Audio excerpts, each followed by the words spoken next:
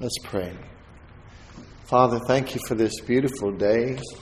Thank you for your children that are here to worship and to grow in the grace and knowledge of our Lord Jesus Christ. Help us to leave here better today, Lord, having partaken of the precious manna from heaven, the anointed Word of God. Allow it to take root and bear fruit in our lives, that we be healed, empowered, loved, and prospered by you, and share that with others. In Jesus' name, amen. Turn to Matthew chapter 10, verse 16.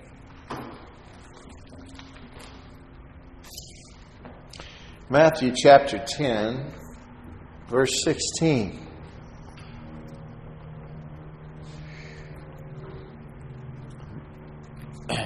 The portion of Scripture right above that is where Jesus is sending out the 12 apostles, instructing them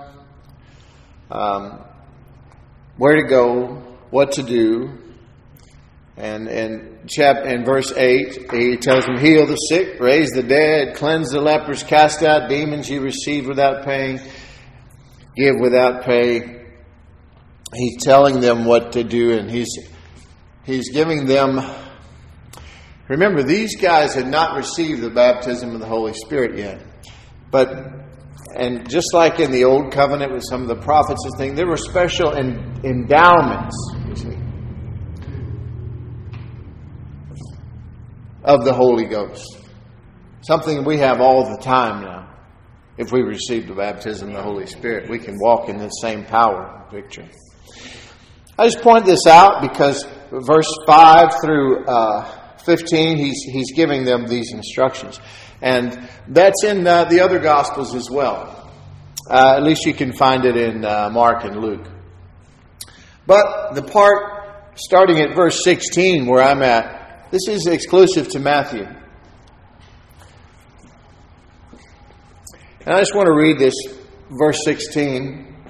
He says, behold, I am sending you out as sheep in the midst of wolves, right, amongst wolves.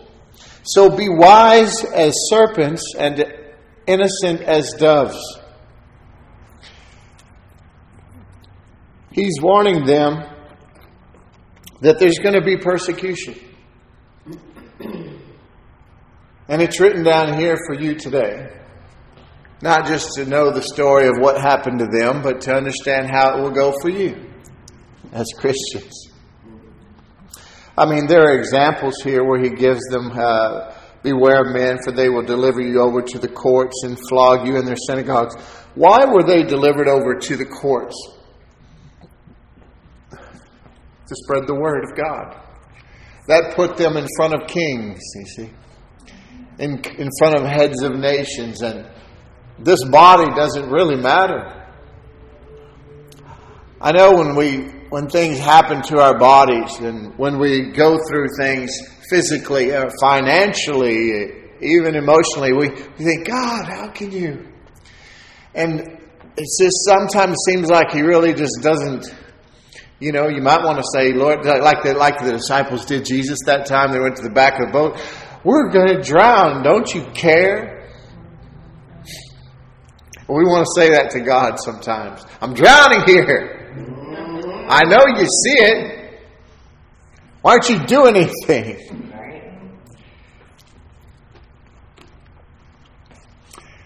John 4:24. God is a spirit, and those who worship him must worship him in spirit and in truth.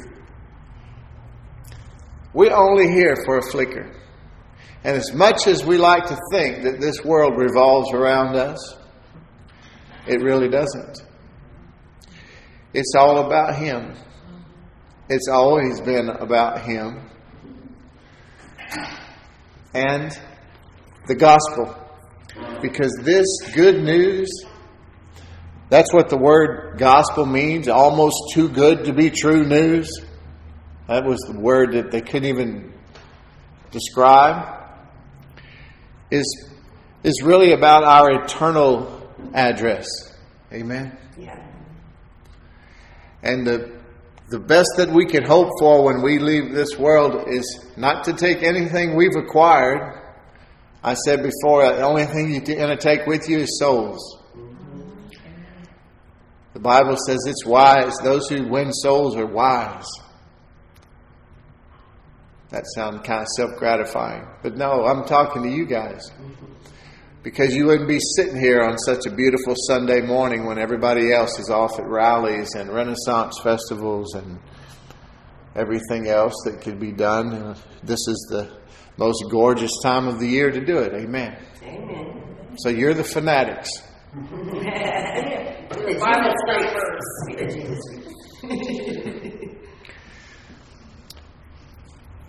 But Jesus was sending them out, and when he tells us something like he told them, it's not to scare but to prepare, right? The only help for sheep amongst wolves is from their shepherd. Amen. Yeah. And that's what we have to realize. And we have to grow in our experience, our comfort level, our confidence that when Jesus said, I will never leave you or forsake you, he meant it. Yeah. And that he is literally right here with you right now. And he loves you. But we have to learn to live after the Spirit. Over in Romans chapter 8, after Paul scared the wits out of everybody trying to explain to them the difference in law and grace, it's the most beautifully written and amazing document, one of them in the Bible. His revelation of the book of Romans. But he says, I'll start to save time. Verse 3, for God has done what the law, weakened by the flesh, could not do by sending his own Son in the likeness of sinful flesh, and for sin he condemned sin in the flesh in order that the righteous requirement of the law might be fulfilled in us who walk not according to the flesh, but according to the Spirit, capital S. For those who live according to the flesh set their minds on the things of the flesh, but those who live according to the Spirit set their minds on the things of the Spirit. For to set the mind on the flesh is death, but to set the mind on the Spirit is life and peace. And I tell people all the time when they're telling me how badly they want certain things, and they've been praying for these things that are going to fix everything. And what they're really lacking is peace. All we really want is peace. Yes, amen. If you didn't even have a roof over your head, but you had total peace, you wouldn't care, you see. Yeah. I want everyone to prosper just like God does. Beloved, I wish above all things that thou mayest prosper and be in good health, even as your soul prospers. 3 John 2. There's a correlation between the two. And if we don't understand spirit, soul, and body, that's why I talk about it so much, you will never understand the things of God. We will never walk in victory in this life. We will never truly believe how much God loves us and that He's always with us. The Bible says that in our spirit, which is the part of us that was reborn, 1/3 of your salvation is complete. We have the very mind of Christ. Our spirit knows all things. Amen? Amen. Yeah. Look at Hebrews chapter 4. think. Back in the back.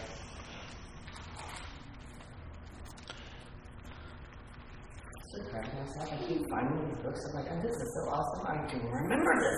It's like, yay for me. It's the little things. It's so in me. It's awesome. Hebrews chapter 4, verse 12. Let me back up to 11. Let us therefore strive to enter that rest. There we go. Jesus has provided a Sabbath rest for His people. You see, that's why we feel sorry for people who make such a big thing. Well, it's never a bad thing to make a big thing out. If you want to set a day apart, it's good for the body to have a day of rest. God made us that way. Yeah. The land, the same thing in farming. You know, it's good not to farm it every year. We're supposed to get rest, and it's good to set aside a day to spend with the Lord or whatever. But the Sabbath day was a type and shadow, you see. And under the law for 1,500 years, they weren't allowed to do anything on Sunday. Couldn't even pick up sticks. Somebody was killed in the Old Covenant after the law had been given at Mount Sinai, and they went out to pick up sticks to make a fire, and they were struck dead for working on the Sabbath. Our work is supposed to have ceased as well, you see, because now we have entered into that Sabbath rest when Jesus said, "It is finished." And the Son of God, who had no place to lay His head when He was here, finally did rest in the arms of His Father, because He was done with His work, and now we have entered into that Sabbath rest. And that's what He's saying. So we need to endeavor, to struggle, to strive to enter that rest. To work. See, that's our work. That's our struggle now. That's our only thing legalistic left now is for us to learn how to stop being legalistic and rest in the truth and the promises of God. The finished work of Jesus Christ. So therefore strive to enter that rest, so that no one may fall by the same sort of disobedience. For the Word of God, verse 12 is where I meant to start. For the Word of God is living and active, sharper than any two-edged sword, piercing to the division of soul and of spirit, of joints and of marrow, and discerning the thoughts and intentions of the heart. That last part, it's all about motivation, you see. I teach on motives a lot. Because one person, two people can go on the same journey. One be in sin the whole way, everything they did along the way. The other person be perfect in God's sight, having done the same, taken the same actions in the same route as the other person, you see. Because one's motivation was wrong and the other was motivated in love. Man looks on the outer appearance, God looks on the heart. But this word of God that so many churches and so much of the world is trying to teach our young people that this is just an old book written by men about God and it's not relevant. That's a lie. This is a book written by God. That's why it's the number one all-time bestseller and always will be. Through men to you. And it says that sharper than a two-edged sword, piercing to the division of soul and spirit, even able to divide between soul and spirit. Why is that necessary? Because, like I said, our spirit is the part of us that has been renewed. The spirit of us understands all things, has the mind of Christ, has all the love, joy, peace, patience, kindness, goodness, faithfulness, gentleness, and self-control that God has. The character of God is in you, in your spirit, and sealed with the promised Holy Spirit, and you cannot discern it with your natural senses, with your soulish realm. And there's a difference. One is perfected and holy again, and the other is being renewed as you learn to agree with this sharpened sword that is able to divide between what is true in God's eyes and what you say is true based on the wrong programming that we've had all our lives. And when we, as Christians, have an unction now, a prompting and from that Holy One, a knowing that, hey, in my quiet time today, reading through here, and I see,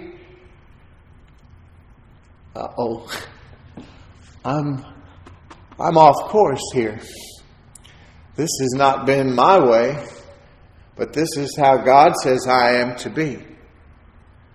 This is how Jesus is, and it's not how I am in this particular thing. I'll call it this thing.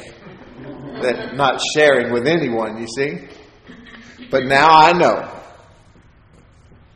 Now I know the truth.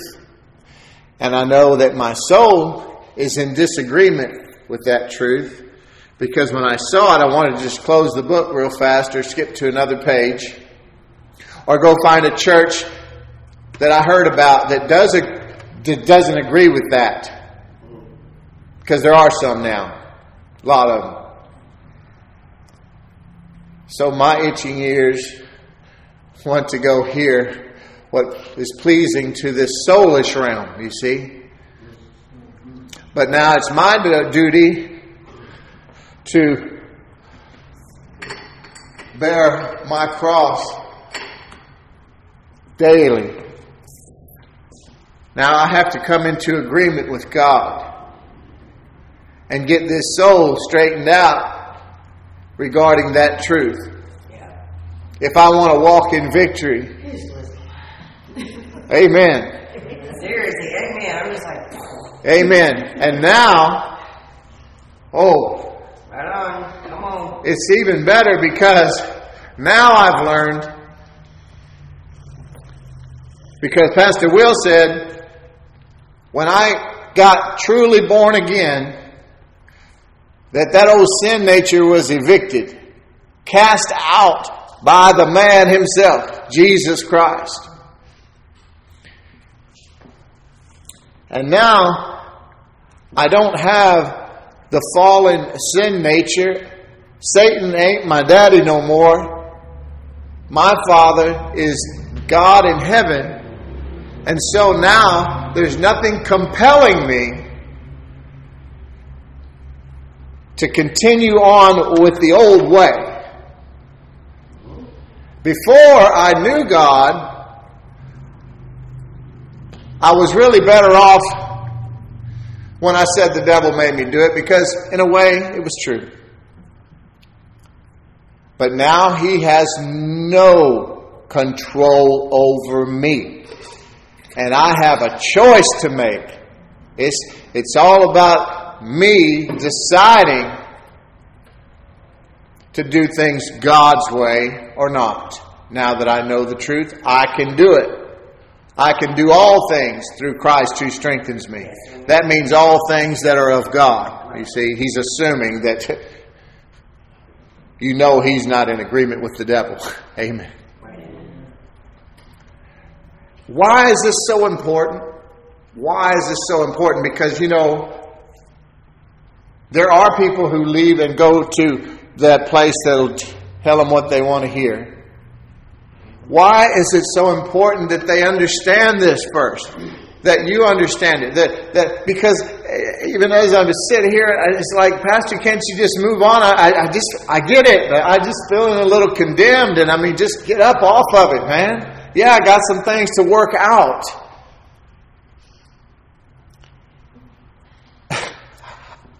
Because I want you to know you can. I want you to know, because if you can't help yourself, if you can't help how you feel or what you think, and have no control over these things, that's just the way I am, that's just where I come from, so forth and so on, and nonsense after nonsense, then what good is it going to do that crackhead downtown today? You know? If the sovereignty of God is just complete and total, que sera, sera, whatever will be, will be. Whatever happens, that's what God intended. That's a lie, and it's from the devil. We like to comfort ourselves with that when there's things we don't understand. And I'm not against anyone being comforted. That's what this is all about. But Jesus said, if you abide in my word, if you follow after my teachings, if you go along and you allow this word to change you and to become more like me, then you will know the truth, and the truth will set you free. Amen. Hallelujah. Yes. Amen. For sure. Yep. Amen.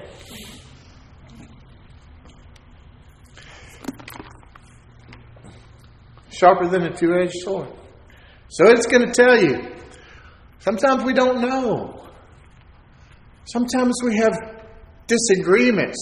We have divisions. We have misunderstandings. And the best place to be, the person that I hope to always be dealing with, is the person that is in agreement with me regarding one thing. Well, let's see what God says.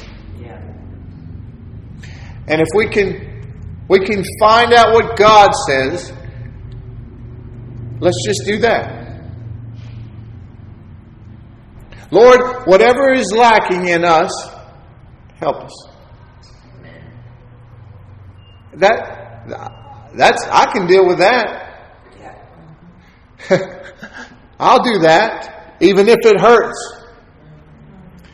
You know, so many people say and do things these days, they'll say anything.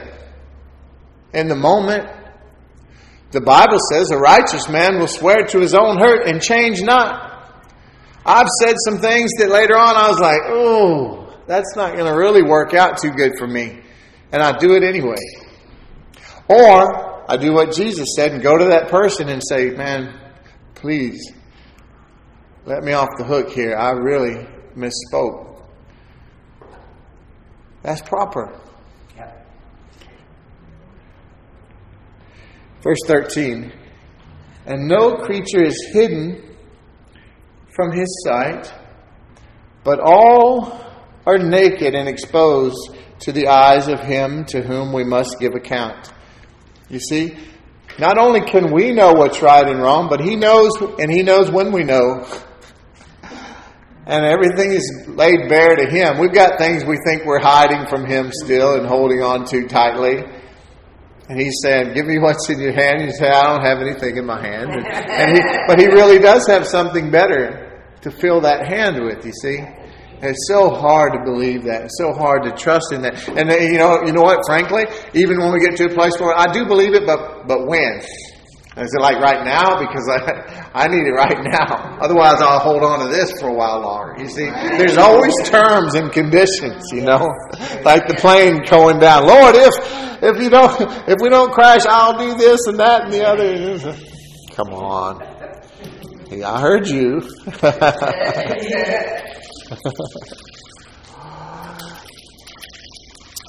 Here's where I'm really going.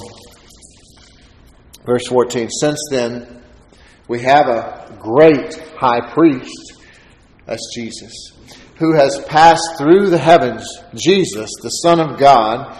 Let us hold fast our confession. For we do not have a high priest who is unable to sympathize with our weaknesses, but one who in every respect has been tempted as we are, yet without sin. 16. Let us then with confidence draw near to the throne of grace, that we may receive mercy and find grace to help in time of need. Let us come boldly to the throne of grace, that we may obtain mercy and find favor in the time of need. And I say it all the time, but this is so significant to those Jews who were reading this. This is called Hebrews. They were writing this to the Jews who for 1,500 years could not approach God on their own. They had to go through a priest. And that priest could only approach God once a year, go into the Holy of Holies, the high priest, with a rope tied around his leg in case he had sin in his life, because he would die in God's presence and they'd have to drag him out because who could go in to get him? This is how they approached God. But that's all over now. That priesthood is gone, set aside, and now we have a high priest forever who has atoned for our sins. There's no more sacrifices to be made. All those blood sacrifices were just types and shadow of Him and His precious blood being spilled for us and His body being broken for us. And now He's always there at the right hand of the Father interceding for us.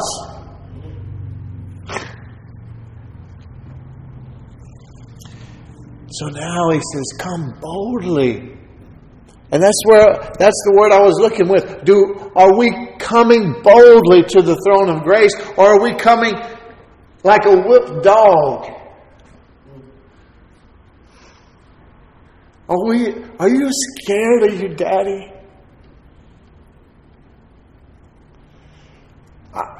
I know some preachers who preach a hard, mean God. I remember one time I was in Atlanta, one of the times I was ordained, and this is the one time I did it with the full collar turned around backwards and all that. But I remember this preacher preaching, don't you call God Daddy. I remember sitting there thinking, well, that's what Abba meant in Hebrew. That didn't mean father, it meant daddy. It was an affectionate, like a little kid's term for their daddy. Abba. And that says we're supposed to cry out, Abba, Father. Nevertheless, there's a lot of wrong teaching in the body. Yeah, there is. And I pray for everyone. I don't know everything, but I do know this. You have a Father in heaven who loves you. And you can walk with confidence right into His office. I don't care what kind of meeting is going on. I always think of that picture of John F. Kennedy with his little kids running around the desk in the Oval Office. Remember that? Yeah. See, that's how it is with us. Yeah. You can feel it. Do you think one of those Secret Service agents could have snatched one of those kids up and scolded them and put them out of their room? No. Can you think? Can you imagine? No. You need to think of yourself like that. That's you. That precious, precious child whom He loves so much. Look at Psalm 103 if you have your Bible. I love Psalm 103.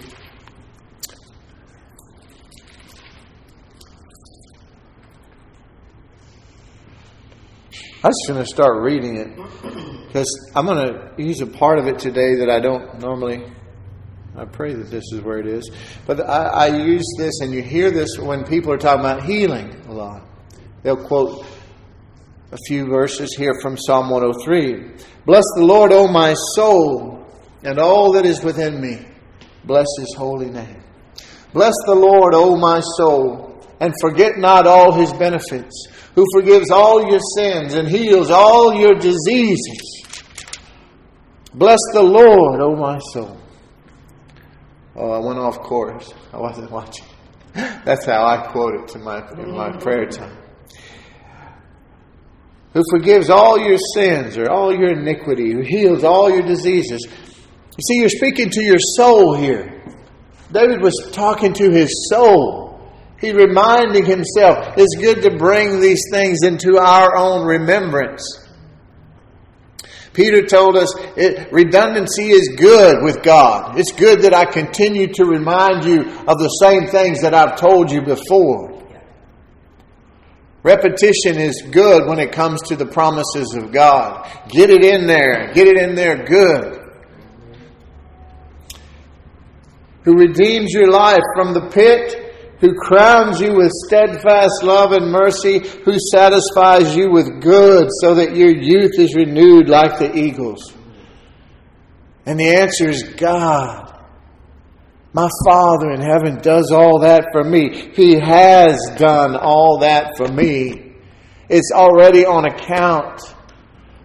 And I have the checkbook and the authorization to sign Jesus Christ on the dotted line.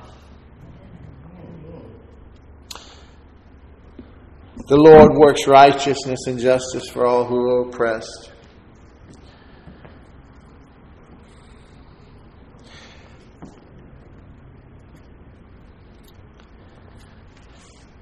The Lord is merciful and gracious, slow to anger, abounding in steadfast love. He will not always chide, nor will He keep His anger forever. You see, this is old covenant. It's even better than this for us, you see. He's never going to be angry with you again. But even then, He was good. He's always been good. Even under the law, His motivation was good. He does not deal with us according to our sins, nor repay us according to our iniquities. For as high as the heavens are above the earth, so great is His steadfast love toward those who fear Him. As far as the east is from the west, so far does He remove our transgressions from us. As a father shows compassion to his children, so the Lord shows compassion to those who fear Him. You know, this fear is it's not being afraid. Again, it sounds contradictory, but it's not the type of fear that would make you fearful of punishment or judgment. That's already been taken care of, you see. This is someone who holds Him in high regard, who reverences Him. You know, I never have laid a hand on any. I never spanked a kid, but all of our, Tavana's 3 adult children are my stepchildren, but they reverence me. They don't talk ugly to me. You know what I mean? Mm-hmm. And they would be quite shocked if they were to ever hear someone do it in their presence. Not because I'm special in the sense that I'm going to do something to them. That would have been the old Will. But there's a difference between demanding respect and commanding respect. And you definitely want the latter. Yeah.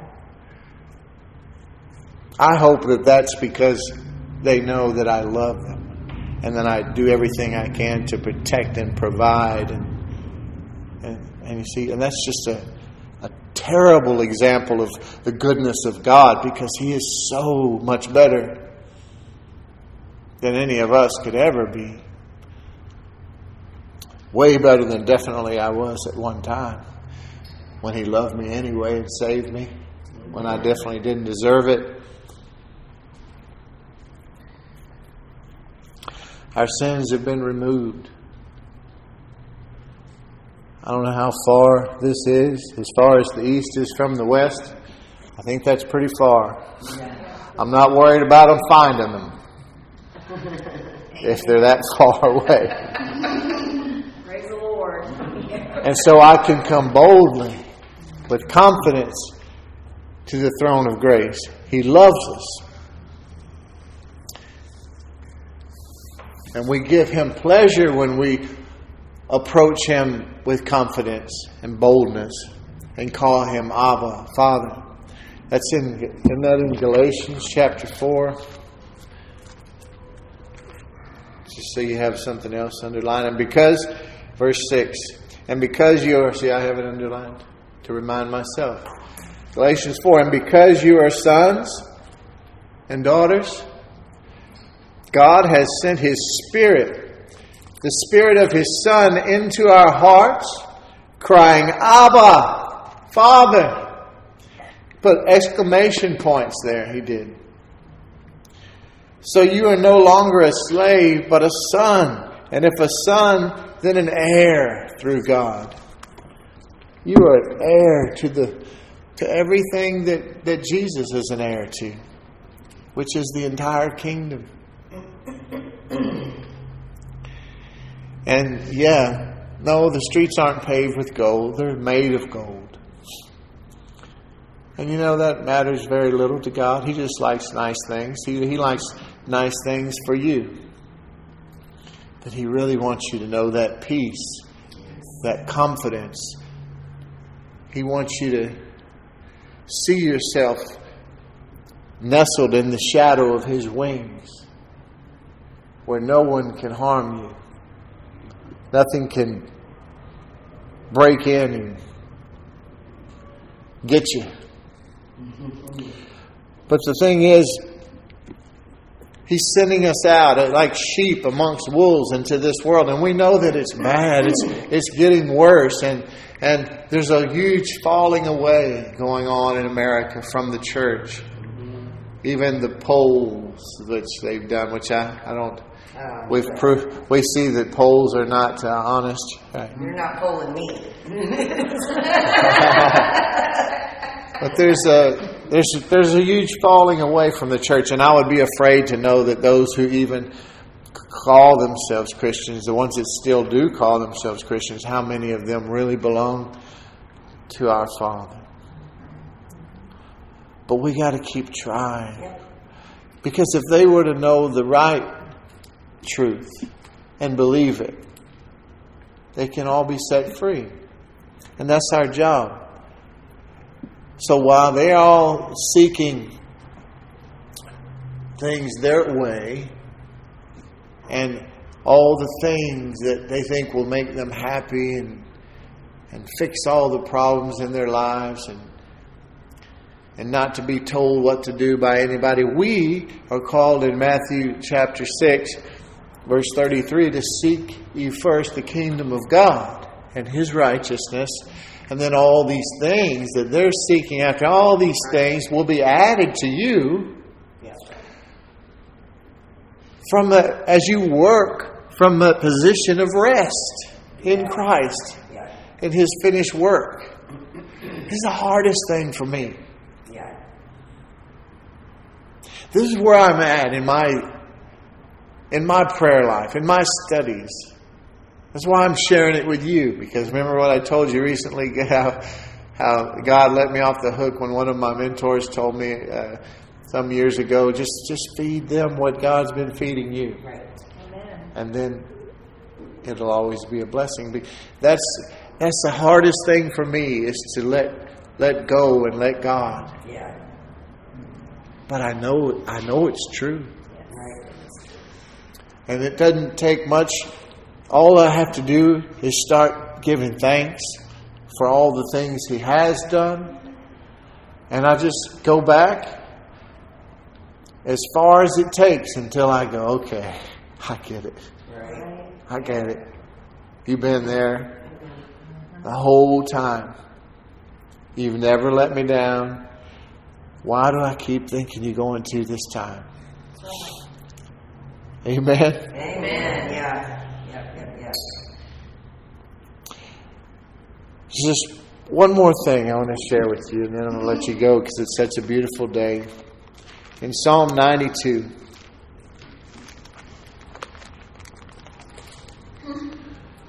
Psalm 92.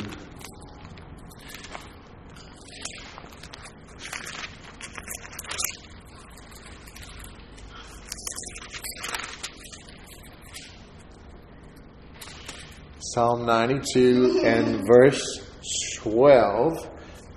See how it's underlined here in my Bible? The righteous flourish like the palm tree and grow like a cedar in Lebanon. This is a song that David wrote. And David was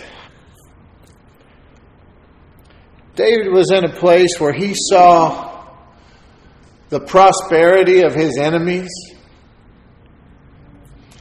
and all these supposedly great nations thriving and prospering and people who were against him prospering and thriving. And I'm sure he felt very small. I feel that from David sometimes, and I definitely identify with that. But he also knew God's promises and God's word and what God had told him. And he knew, even though everything around him seemed one way, he did seem small. He did seem outnumbered. They were thriving and prospering around him when he was hiding in the cave, But he also knew that those kingdoms and those people were going to perish all around him, and that his kingdom was going to thrive and prosper and was eternal. And he believed God. I don't know how. Because it sure didn't look like what God had promised. Just like it didn't look for Abraham and Sarah when they're 100 years old, or he's 100. And he's supposed to have the child of promise, Isaac. And have more children than the grains of sand. But he believed God. He saw what God said, and he knew it. So why would they even compare a palm tree and a cedar? A cedar is beautiful. It smells good. It gives a lot of shade. It's great for wood. But a palm tree, I like them because they remind me of the ocean. Right. But other than that, they don't offer much shade. Very few varieties offer any fruit. But the palm tree is a tree that will thrive in very harsh conditions. Very little water. In a desert situation, a parched, dry, lonely, hostile environment, a palm tree will flourish. It's because the system of nourishment with a palm tree is different than any other tree. If I go out there, we're known in Texas down here for beautiful oak trees. I have 2 in my front yard. But if I go out and I take my knife and I do it, you can ring it, is what they say. If I cut the bark off of that tree all the way around that tree in a circle. Ring it. It'll die. Because it receives its nourishment through the bark, through that outer layer there. The palm tree doesn't. You can take and rip all those shingle-looking things off a palm tree. You can take that stuff and weave a blanket out of that hairy stuff on there, whatever. They don't care. It just looks better. Still thrives. Because it receives its nourishment up through its trunk, through its core. That's how we are.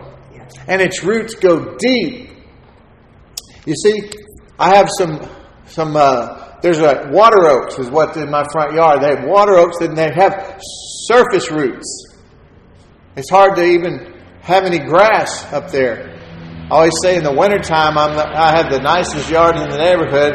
In the summer the ugliest because it's all dirt around by the house where those roots are and no grass will grow. In the wintertime I put ryegrass. It's a winter grass and it'll grow anywhere.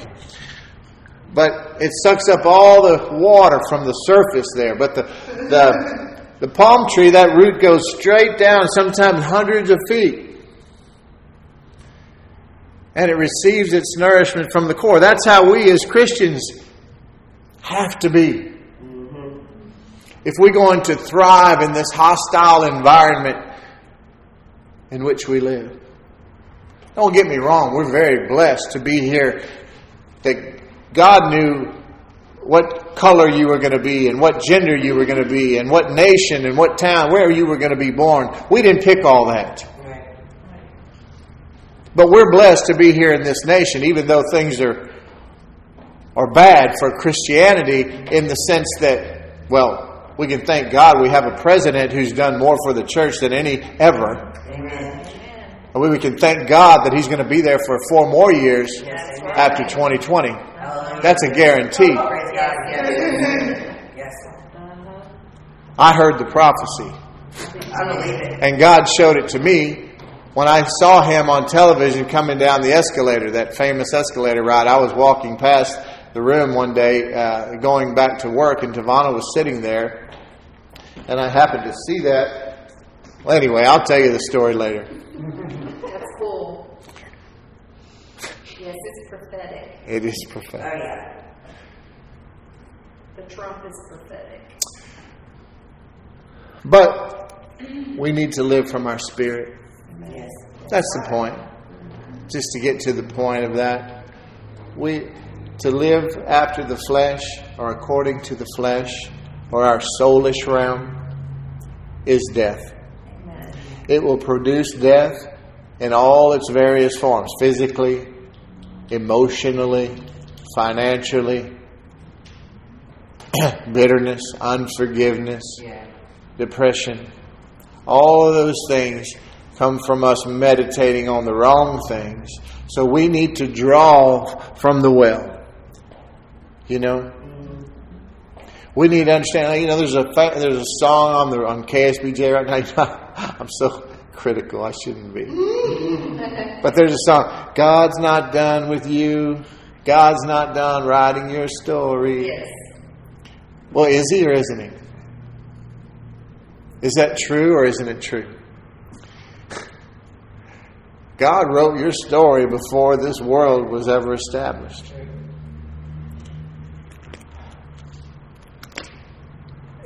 You can preach this to the point where it's it feels very lonesome and condemning. And that happened to me one time, and I didn't like it. Someone was preaching this and saying, God's not going to, God's done. The rest is up to you. It's how they put it, you see.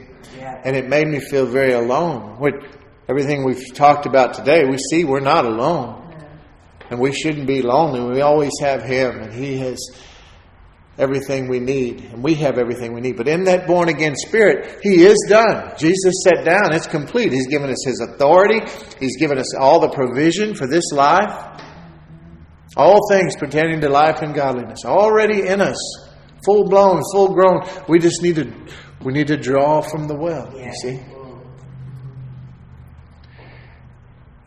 And I could get into the baptism of the Holy Spirit and how speaking in tongues is that dipper that draws from that well. But that's a whole nother lesson. Amen. Oh, yes, it is.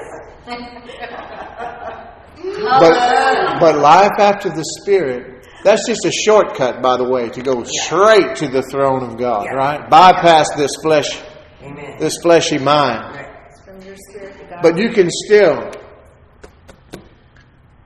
agree with God. Yeah. That's walking after the Spirit. Simply walking in agreement with God. Yeah. Walking in agreement with the Word of God. Jesus is the Word made flesh. Here He is. How can two walk together lest they be agreed? Right. Get in agreement with God. Don't worry about what you see or what you hear. Believe what God says. Create an apostolic atmosphere in your own home, in your own workplace, in your own life, in your body, your bank account. Speak to those things that are not as though they were. Yeah. And they will be. Father, thank you for your love and grace and for your mercy. Thank you that we can come boldly right into the throne room, Lord. Right into the throne room of grace so that we may obtain that mercy and find favor in the time of need. Thank you, Lord. I think there are a lot of needs right now. And I just pray, Lord, that everyone here and everyone who hears this message, that you will meet them at their point or points of need. And that you will fill all those needs. Show them how to draw from the well. Show them how to receive by faith those things which you have provided by grace. Help us, Lord. Help us to be that church where that acronym HELP, to heal, empower, love, and prosper the body of Christ, really means something. Help us to walk in greater power and victory. Not that we can claim it for ourselves or say that it's anything of our own doing, but so that we can be better off, so that we can help others. So this will be the place, wherever we are, that they come to say, I've been to church, I've been in the presence of the Lord, and I am stronger, I am better, I am healed because of it, I am empowered because of it, I feel loved because of it, and I have become prosperous because of it. If you will give us this charge, Lord, we will do everything in your power to walk it out with you working through us. We thank you in advance, Father. In Jesus' name, amen.